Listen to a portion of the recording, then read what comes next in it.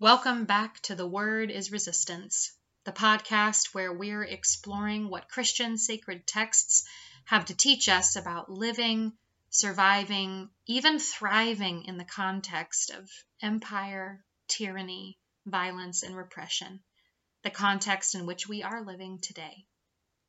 Through Christian scripture and our various traditions, what support can we gather, especially as white folks, in finding our mutual interest in movements for liberation?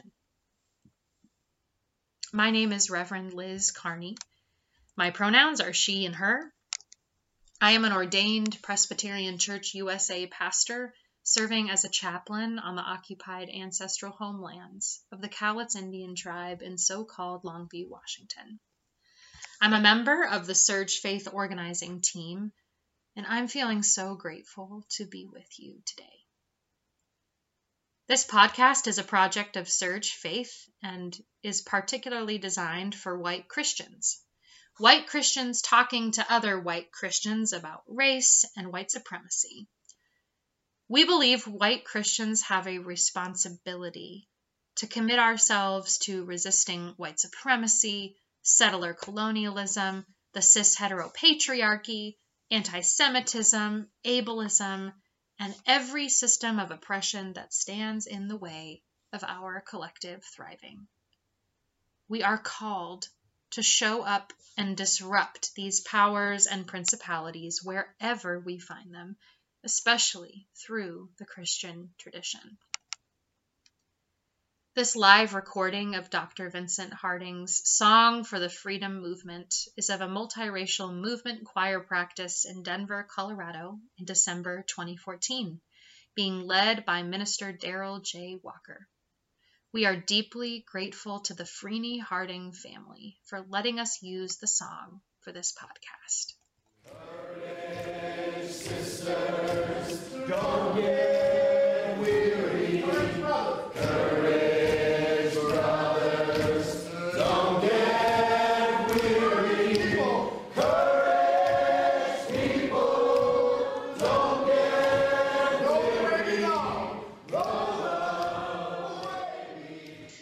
To ground us in the love of the divine, which will never let us go, I want to open with a blessing that has nourished me recently from Held, Blessings for the Depths, a collection of blessings edited into a gorgeous hold-it-in-your-hand-sized volume by Anna K. Bladell and M. Jade Kaiser of Enfleshed Spiritual Nourishment for Collective Liberation. This blessing is called Another Truth, and it was written by Molly Hausch Gordon. Yesterday, I saw a photograph of the way we see the sun move across the sky through the year. Yes, I know, we are the ones who move, hanging on for dear life, but just follow my metaphor. If you take a photo of the sky at the same time from the same place every week for a year and put them all together, they create an image that is the same as our symbol for infinity. Mobius strip folding back on itself. When I try to imagine the infinite, I tend to see a line moving upward forever, and am terrified of the void into which it must surely carry me along. But the ancients looked at the sun and saw another truth. How time and matter and space double back again to find us. How nothing is lost, all caught in winding embrace. And even if we cower before the infinite, we are held within its looping arms all the same. Beloveds, I hope you can feel the infinite lover holding you as we open ourselves to this text today. It comes to us from the Gospel of John, chapter 14, verses 15 through 21. Part of what some call Jesus' farewell discourse to his disciples. I'm resisting the centering of patriarchal language in this text by using they, them pronouns for God. Let's tune in to what was most on Jesus' mind as he prepared to be separated from these friends, some of the people he loved the most.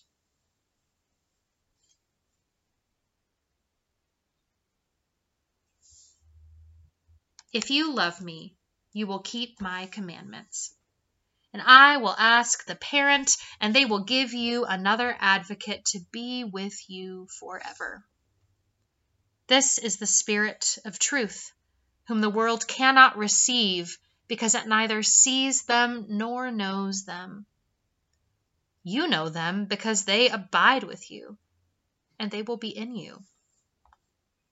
I will not leave you orphaned. I am coming to you. In a little while the world will no longer see me, but you will see me. Because I live, you also will live. On that day you will know that I am in my parent, and you in me, and I in you. They who have my commandments and keep them are those who love me, and those who love me will be loved by my parent, and I will love them and reveal myself to them. My white evangelical Christian upbringing taught me to view Jesus as a lesson in perfection. Someone kind of like me, I guess, but not really, because every time he encountered a scenario where I would have messed everything up, Jesus did the right thing, flawlessly, without feeling, and as if everything came easily for him. Or so the story went. I didn't understand until later how much this perfection lens for Jesus is steeped in white supremacy culture, which furiously punishes mistakes and frailties, because what place could being a messy human have in a capitalist system where I am only worth what I can produce? That's one thing that's been so freeing for me about being a part of the Surge community, where it's a core value to recognize that we all mess up. As white people, we are going to make mistakes when doing racial justice work. It's inevitable. Our #failure lab theme for this season we call Eastertide is a great space for us to ask, how can failures of all kinds in these texts and in our own stories help us move through and beyond the limits and harms of perfectionism into a world where we can be our full, unedited, messy, and glorious selves? I've read this text so many times, but this time around, through the failure lab lens, I wondered for the first time, as Jesus says goodbye to these beloveds he has journeyed with for 3 years, was he feeling like a failure? They'd just had their last meal together, and he had washed their feet, telling them that he knew one of them would betray him to Rome in the days to come. Surely Jesus must have hoped that his movement efforts would have amounted to more than this. Facing his execution by the state, about to be handed over to the cops by some of the people he had trusted the most, unable to get his friends to understand what was really at stake, no matter how hard he'd been trying to explain it all. After everything he'd been leading them to do together to counter Rome's scarcity narratives, all the feeding, healing, speaking truth to power, and building beloved community, what must it have felt like to see his beloveds fraying at the edges? to watch as so much of what he'd helped to build seemed to be crumbling before his very eyes. The failure lab lens makes everything about Jesus' words to his beloveds here hit different for me this time around. Rather than viewing Jesus as this emotionally detached and disembodied presence who's patting the disciples on the head and saying, "Oh, little ones, I know you're frightened, but don't worry. You won't be left alone. Stop being so stressed out." I actually imagine Jesus saying these words to his friends in part to reassure himself that this movement didn't begin with him and it won't end with him either. These promises of comfort and the continued presence of this advocate who will be with them forever, even after Jesus is gone physically, might very well have been what Jesus needed to hear to get through this moment and to fortify himself for the horrifying moments he knew were coming. Maybe the person who needed to hear these words from Jesus the most was actually Jesus. 14 times in this passage, Jesus says the word "you," which is actually not the best translation because every instance of "you" here is actually plural. It would be better to say "y'all" instead. If y'all love me, y'all will keep my commandments. I won't leave y'all orphaned. I'll come to y'all. On that day, y'all will know that I am in my parent, and y'all in me, and I in y'all. And doesn't that little change in the text matter? Like a lot. In saying these words to his community, Jesus was reminding himself that even as his state execution is about to end his physical part in the liberation movement that had started with his Jewish ancestors before him, it has been and always will be the collective that holds the work. The advocate that Jesus is promising, the Spirit of truth, they will abide with y'all, and they will be in y'all, Jesus says. I was never specifically the point.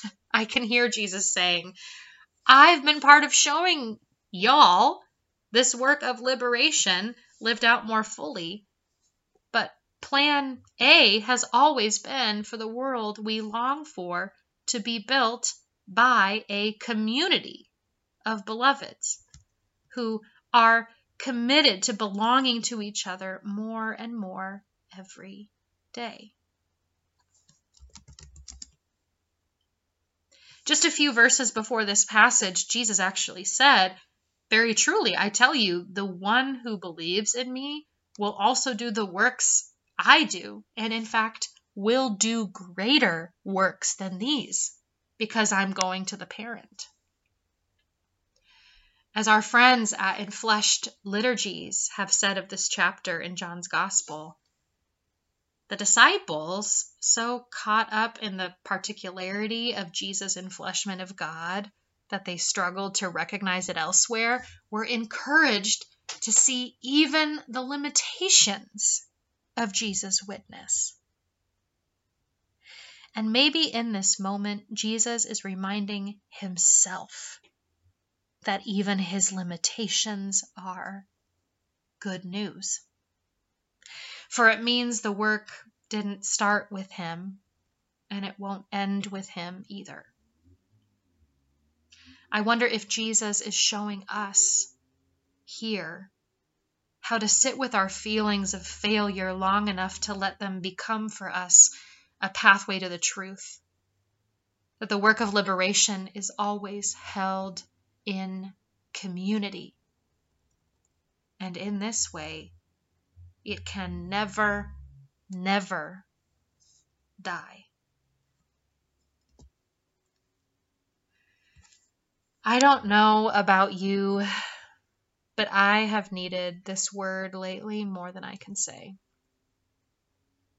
Not only am I personally in a season where I've had to scale back many of my organizing commitments to accommodate a new job, but every time I turn around, I'm also witnessing my friends facing burnout and overwhelm in holding their own responsibilities. Capitalism is relentless in pushing us past the brink of our limitations. And that all feels like it is simply in the background of the collective trauma we experience every time one of our beloveds is lost to the violence of the powers that be. When our beloveds are murdered by the state, like activist Tortuguita, who a recent autopsy shows was shot at least 57 times by police for their resistance to the building of Cop City in Atlanta. When our beloveds are shot by individuals formed by white supremacy, like 16-year-old Ralph Yarl was, a black boy shot in the head by a white man when Ralph got the address wrong for the house he was trying to find. When our beloveds die by suicide, so often the ultimate result of a society that refuses to provide what every body needs to live and be fully affirmed exactly as they are.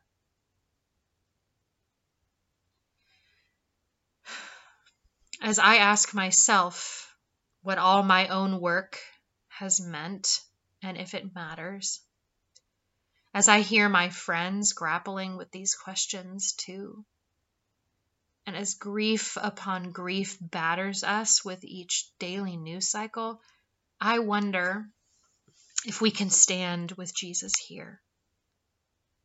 I wonder if we too can allow our feelings of failure and our tender human limitations to be a pathway to the same truth Jesus seems to have been reminding himself of. That building the world we long for is the work not of one of us, but of all of us together. Taking turns, passing the baton to the next person, trusting that God is alive and at work, and dare I say, resurrected beyond even death in our communities. This is not to invalidate Jesus' impending grief, the fear he must have been feeling in this passage of what was coming. And it's not to invalidate those things in us either. It's actually to give all the grief, fear, and trauma a space in which to be held, with the promise that somehow, some way, the Spirit will still be at work among us, telling the truth about where community keeps building, telling the truth that where community keeps building a world where we can all belong to each other, God, who is love, is alive. Because as our friends at Infleshed Liturgies again have said, God is the reality that binds us together across time, space, and geography, keeping us from ever being alone in facing even the hardest things.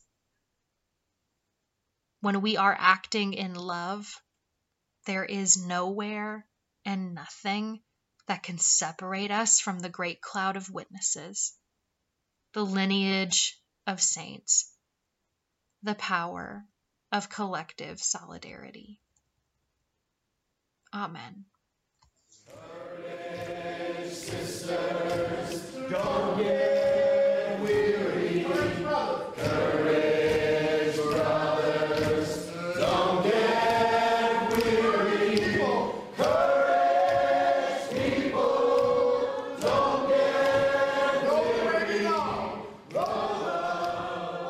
My call to action for each of us this week is simple. I believe deep in my bones that we build the world that can hold and affirm and care for all of us with the tiniest little Lego pieces of our everyday choices. So this week, to practice that the work of liberation didn't start with us, spend some time learning about or connecting with an ancestor, biological or chosen, who gave you something that helped bring you into movements for liberation. Put their picture somewhere you'll see it every day.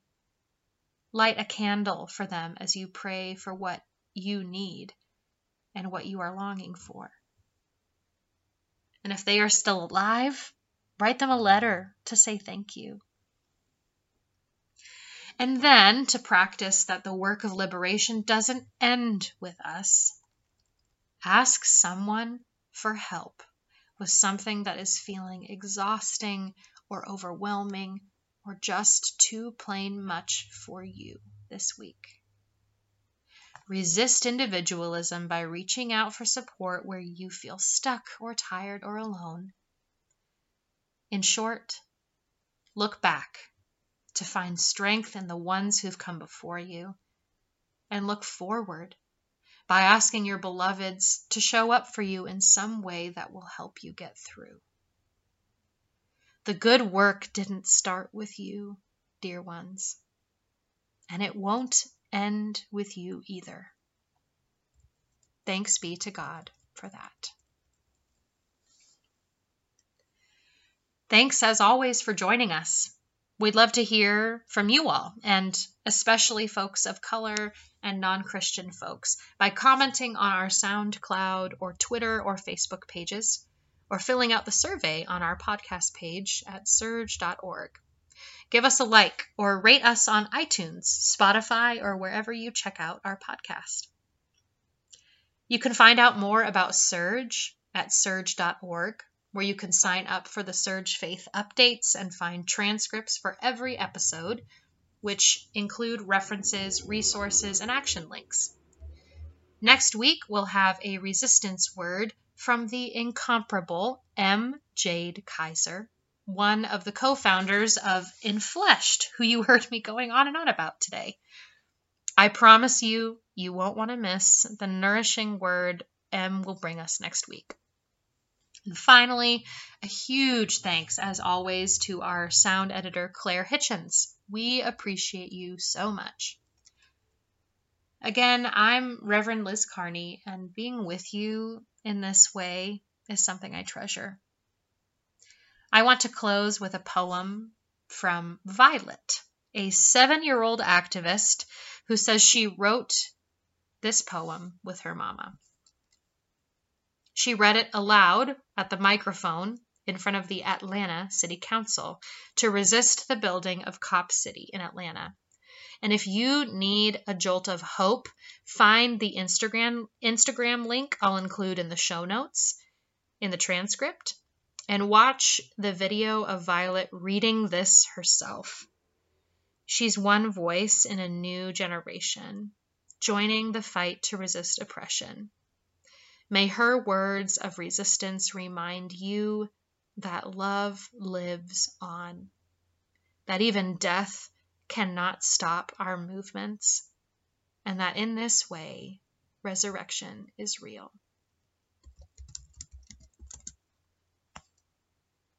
There is a magical forest. It has magic swirling all around, with plants and mushrooms to learn about. Animals, bugs, and discoveries abound. The police don't like this forest. They want more power. They want to make us cower.